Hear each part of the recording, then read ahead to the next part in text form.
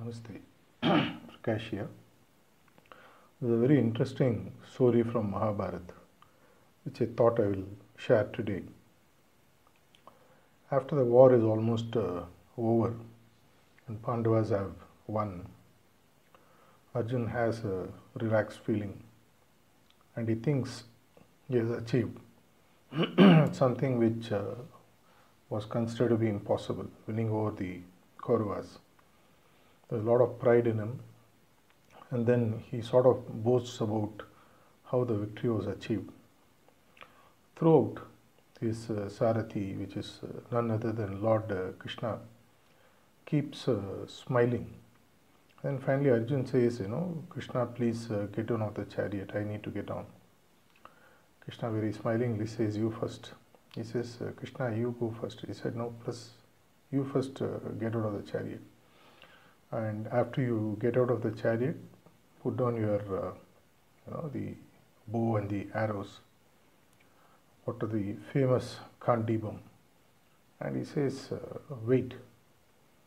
And Arjun doesn't understand, but he always knows that Lord Krishna has some meaning behind it. And then with reluctance, he gets down off the chariot. And as he gets down off the chariot, the flag on top of the chariot, which is nothing but Lord Hanuman himself, that flag disappears. And the moment it disappears, Lord Krishna steps down off the chariot. And then the chariot is burnt to flames.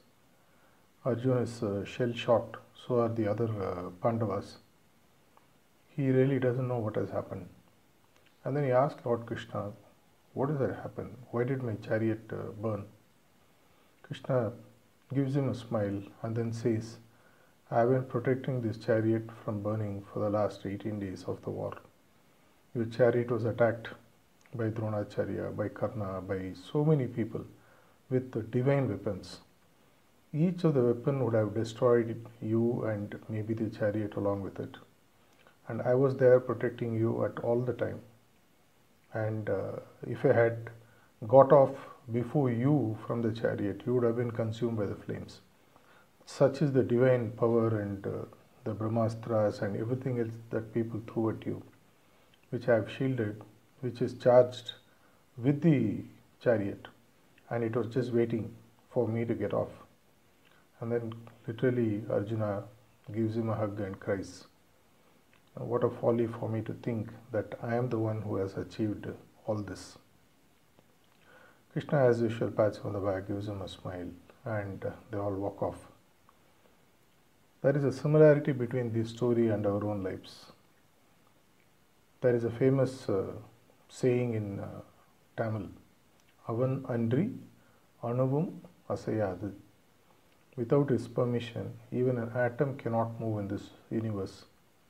Yet, in our own egoistic state, we continue to believe that I did this, I did that, I achieved this, I did this for my master, or I did this for my guru, and things like that. Imagine the role of Krishna with Arjuna. At least he was friendly enough to tell him at the end how he protected him.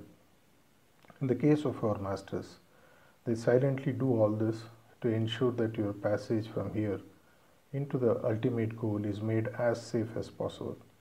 At every turn, at every challenge that you have faced, you get some kind of a support.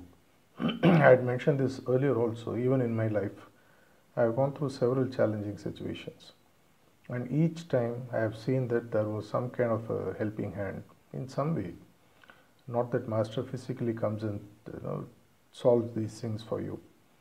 It's again not out of blind faith or a blind belief that he will do it.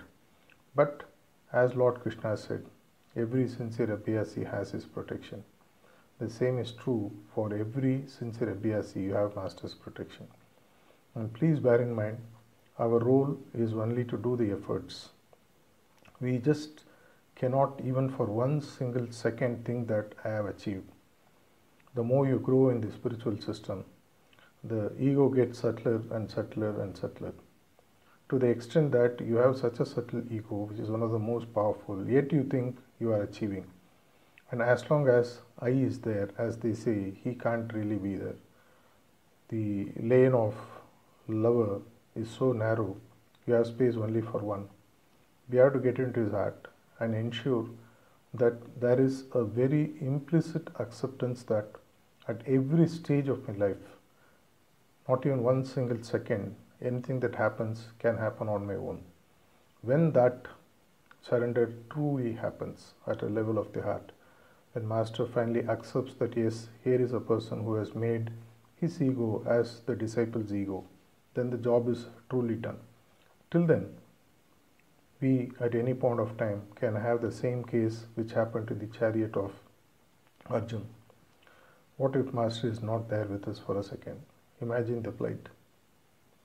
It's time that we understood the importance of this story and understood the importance of the Guru and have this implicit surrender and obedience that I am nothing without him. I am nothing unless he is there with me all the time. When that happens, not out of a theoretical framework, but it happens out of a practical experience, then the job is done. Think about it, feel about it. I wish you the very best. Thank you.